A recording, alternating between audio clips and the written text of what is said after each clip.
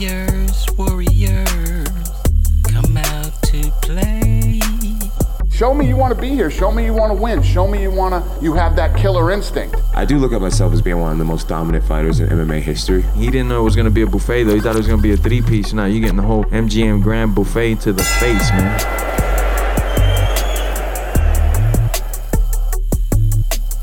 What's up, everybody? Welcome to another edition of the RJ Ringside Podcast. I'm your host, Heidi Fang, joined today with Adam Hill, as well as Eric Nicksick from Xtreme Couture. He's the MMA coach and gym manager there at Xtreme Couture MMA in Las Vegas, and was also working with Francis Ngannou ahead of the now canceled UFC 249. So we are going to say first, hello, Eric, and welcome you to the show.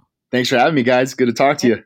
I'm so glad to have you here, man. I mean, we have to also shout a word out to our sponsor, betonline.ag. And we have to also talk about this cancellation here with UFC 249. I mean, it was something that the UFC was really trying to keep out there. Dana White was doing, I think, everything that he could. And all of a sudden now, Adam, I like your tweet that you put up just yesterday about now, like, MMA Twitter is a crazy place. Recap if you're new. Media. Fighters should get paid more and have more say over their careers. Media. UFC should find a way to postpone fights until safe, but still compensate fighters. MMA fans. Why is the media trying to take food off the fighters' plates? I mean, that about sums up everything here, but it's been a whirlwind of the last 24 hours, Adam. What can you break down for us about what you know about this cancellation? I mean, I don't even know where to start. It's just so crazy. Like this whole time, and I'm glad that Eric's here because he could share the perspective from kind of inside the camp of somebody trying to get ready without even knowing there's a fight that's happening. But from our perspective, it was just, okay, we have sports to cover and we're going to go cover them regardless of our feelings of whether they should happen or not. There is something happening and people need to know about it. And part of the media's job is not just, I know that the UFC and MMA people in general feel the media's job is to do PR work for them. That is not the case. It's to inform the public. It's to highlight certainly some of the fighters and tell their stories, but also kind of, to speak truth to power and say, hey, listen, this is what's happening. They're trying to do this and this is what's going on in the world and all those other things. So I think while the media took a huge hit from some of the powers in the sport this week, I think the media also did a good job of gathering information and tracking down information and letting people know what was going on. And I think there's a lot of stories there to tell, but in the end, the UFC tried to kind of run an end around regulation, even though part of what they've said for the last 15 years is, hey, we're the most highly regulated sport there is out there, which is true to some degree. But in this case, they were trying to run an end around that and try to get something done. I was excited to watch it. As much as I think, there was a lot of questions about how it was going to be done, I was very excited to see fights and actually write about fights again. But in the end, the powers in the world, not just in the sport,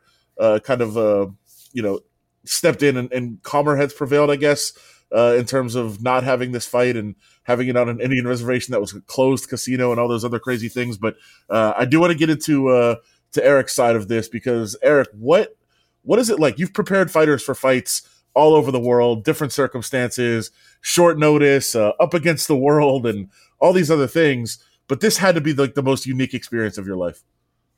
Yeah, very much so. And it kind of goes to the fact of us in the fight game that we have to adapt.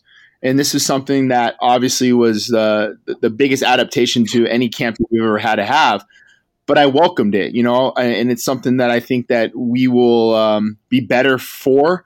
And through those experiences, I think it made our bond, Francis and I, stronger. So I just where we're at now, I just got to take all the positives out of this situation and know that, it's sweat equity for later on and when we do get a fight. Did you personally have hesitation about it? Not personally. I think for me, and you guys know me pretty well, I've known you guys for a long time. I just try to stay focused on the task at hand, which was preparing Francis to be the best fighter that we can produce. And that tunnel vision just kept my focus and drive. Although there was so many things on the outside that I was worried about, but I just kind of just maintained that focus, and I felt that all the cards were going to fall where they may, and we were going to be safe, and we were going to go out and perform and then get home safely. So, that's really all I could do, because I know that if I stay positive and my focus remains the same, then Francis is going to feel the same way. If I'm nervous and I feel a certain way, then that's going to reflect on my fighter as well. So I had to be the constant control of my emotions and make sure that Francis felt that he was going to be safe and we were going to be the best product we can develop and be in the cage. Now, this is the second time for Francis, though, that this fight has been postponed here.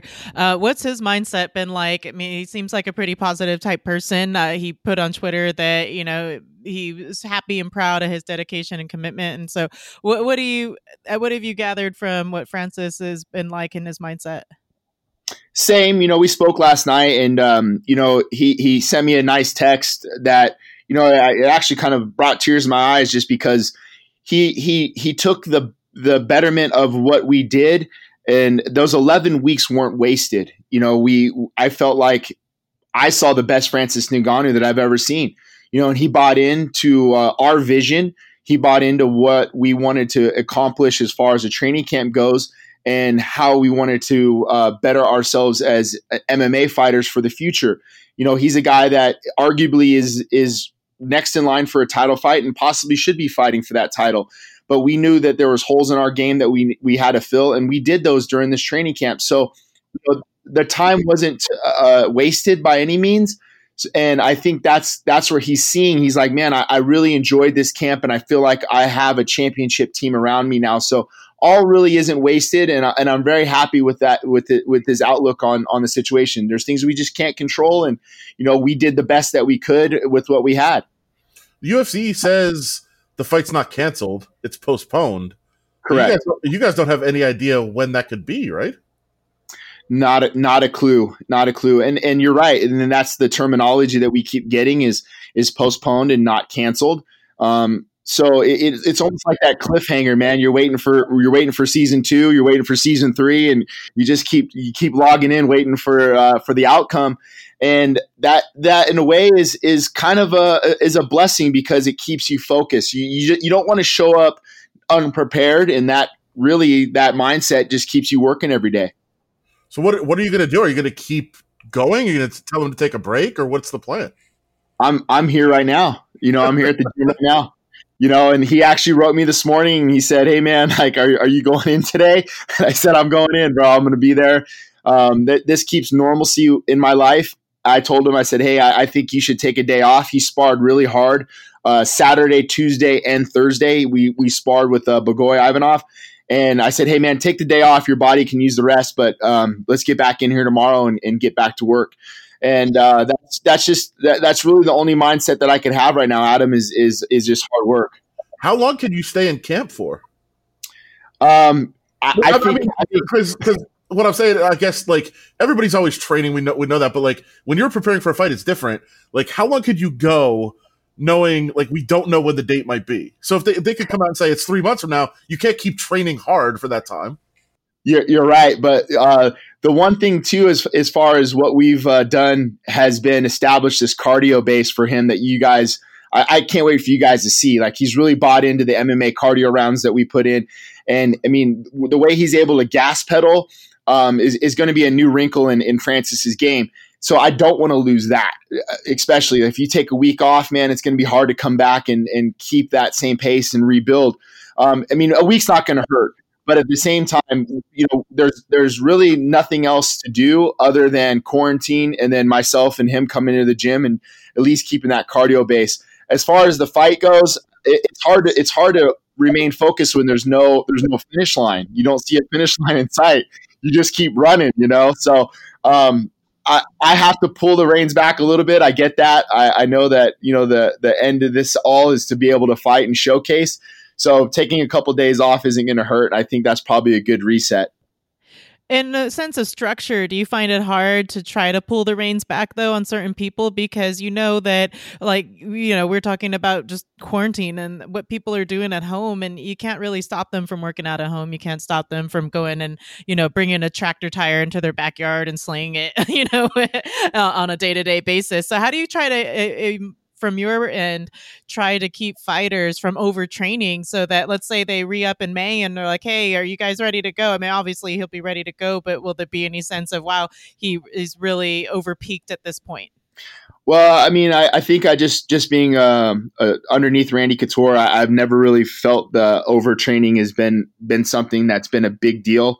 I feel like, you should be able to kind of redline where you're at and know where you're at, but the way we are, the way we're built, we have to stay active. We have to keep our mind working at some capacity, whether you're doing your mental reps or you're getting in the garage and kind of doing exactly what you said, Heidi, by hitting the tire or hitting the bag or doing something, because it does release that dopamine. It does keep you sharp on your skill set. So, I don't think these guys are going to be really overtrained at all by doing what they're doing in the garage. Now in the gym, yeah, you're absolutely right. You can overtrain by having too many practices, too many sparring sessions, but what they're doing at home, I think, is going to be perfectly fine especially for their mental state. How different is training right now during the way the world is? Like, how different is your gym and camps in general?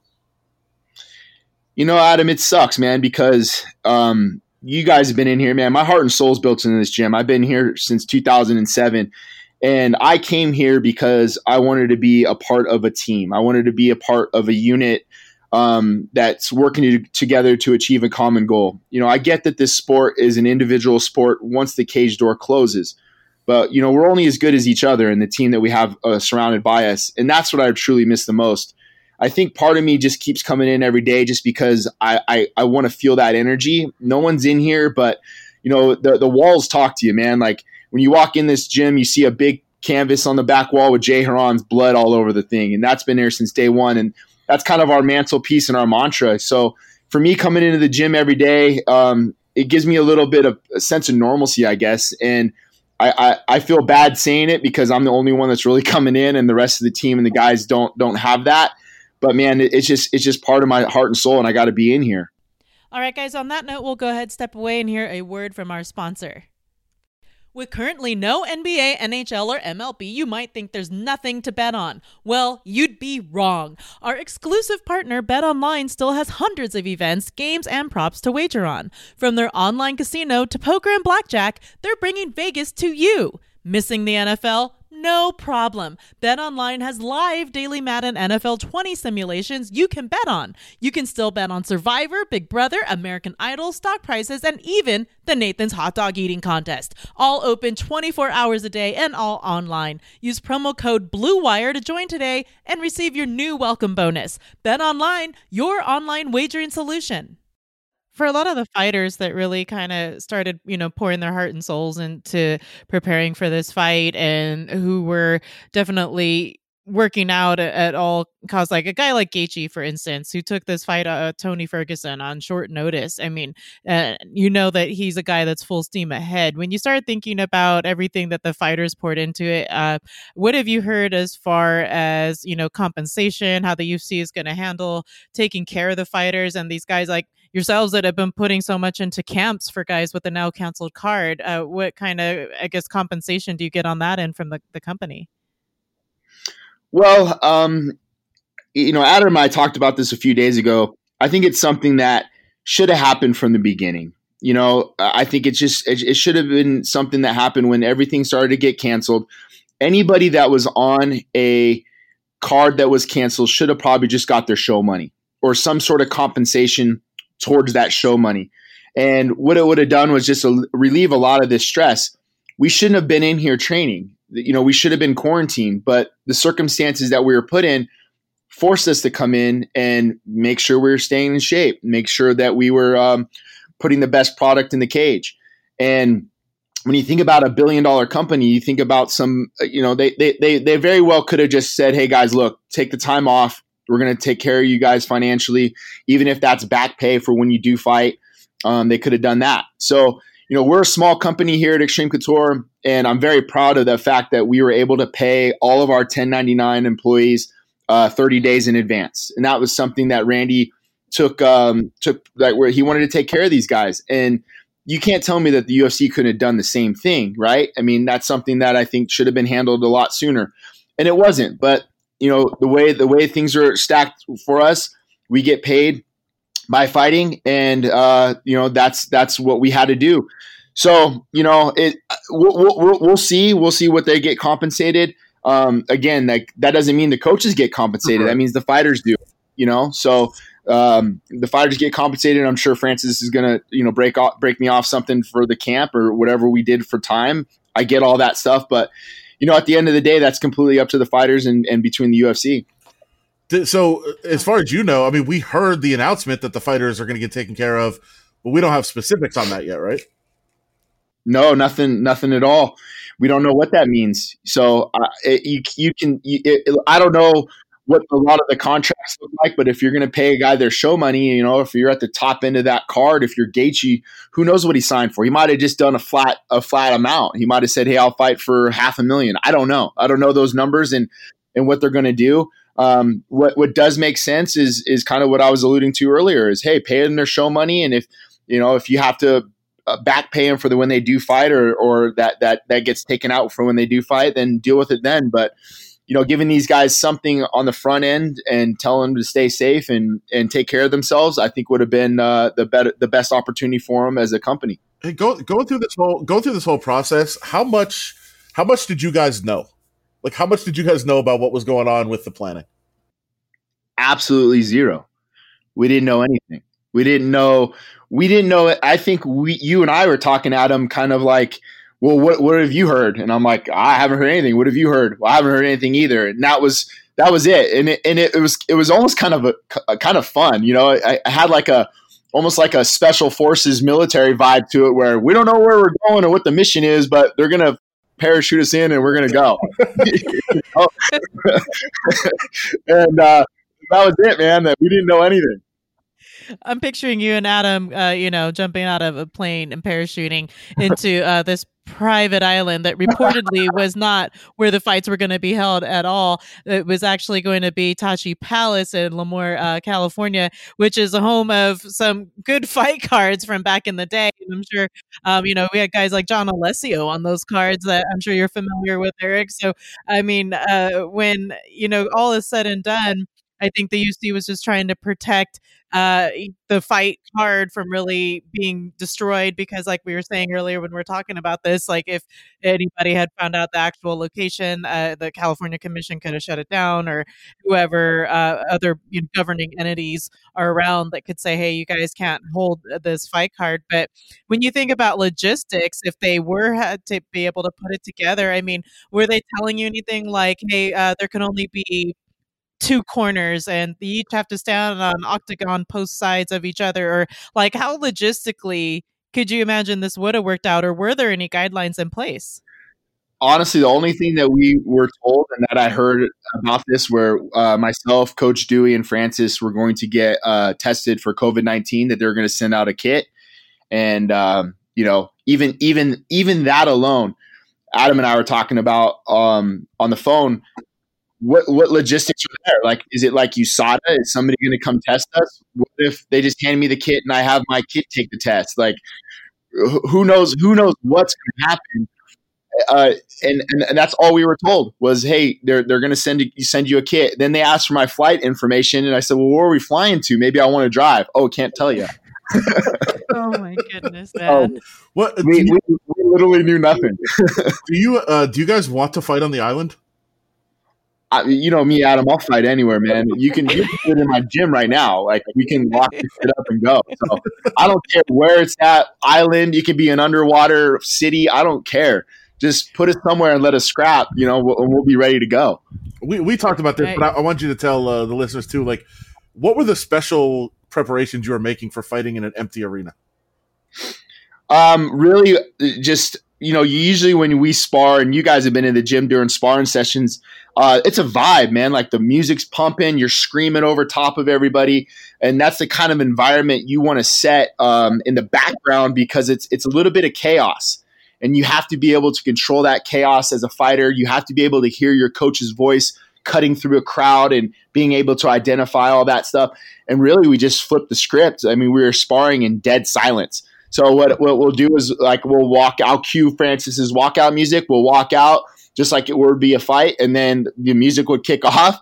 And it was just, I was actually joking around yesterday, like when we saw the clip of Mick Maynard, clapping and going, woo, like just like that. And I go, all right, guys. And then I just yelled, to the death. And I hit the clock, and then that was it. Well, man, Eric, we certainly have appreciated you coming on today to kind of break down things about this cancellation with UFC 249. And obviously, none of us know when the fight cards will start coming back together. But, man, I mean, like you said, just trying to keep normalcy for some of these fighters is doing exactly like the things that you've been talking about. And I love getting your perspective on here. And thank you so much for joining us today on the show. Larry Muir also wanted to say he's usually on the show as well, but he is doing some live stream right now that he can't step away from. So he wanted to say what's up, and yeah, man. So we're just giving Larry a virtual shout out.